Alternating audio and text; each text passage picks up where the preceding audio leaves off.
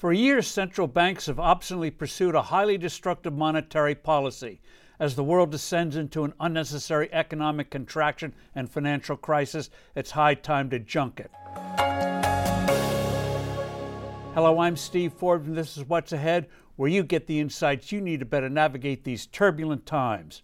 It has long been wholly read among central bankers that the goal of monetary policy should be to achieve a 2% inflation rate. Federal Reserve boss Jerome Powell, for example, declares he'll fight the current inflation until he gets it down to 2%. However, this goal is a critical reason why we're in such a deadly economic mess today. The rise of 2% inflation as the holy grail of central banking led governments to largely ignore barriers to growth, such as high taxes, unstable currency values, suffocating regulations, and wasteful overspending. Those things were downplayed or ignored.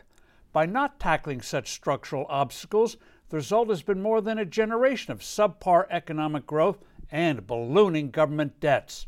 They forget that stable money is necessary for long-term productive investment. Without that kind of investment, you don't get a higher standard of living. How in the world did this 2% inflation fixation come about? When the U.S. destroyed the post-World War II international gold standard, the question for central bankers became, if your currency isn't pegged to gold, what metrics should guide monetary policy? Their eventual answer, let's target inflation itself. Amazingly, the 2% rate was picked by a New Zealand central banker out of thin air. Numerous countries, including the U.S., followed suit. The flaws of this approach are profound and fundamental. Monetary inflation is, by definition, lowering the value of a currency, usually by creating too much of it.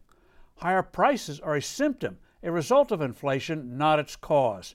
Yet astonishingly, just about the entire economics profession has ignored this truism. There's the practical problem of which index to use. There are numerous such measures: the Consumer Price Index, the Producer Price Index, the Personal Consumption Index, and on and on. But there is a deeper problem. How in the world do you influence a price index? Central bankers mistakenly assume that economic growth causes inflation. So they think that by printing more money, they'll stimulate growth, which will create higher prices.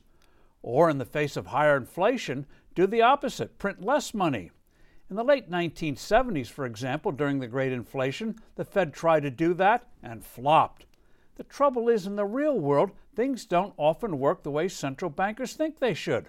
They can stabilize their currencies, but they can't control the actual functioning of an economy. After all, for years after the economic crisis of 2008-2009, central banks failed to achieve their 2% goal. Then along came the pandemic, and inflation ballooned. Central banks must abandon this fixation on 2% inflation, which has no factual basis and is inflicting a lot of unnecessary hurt.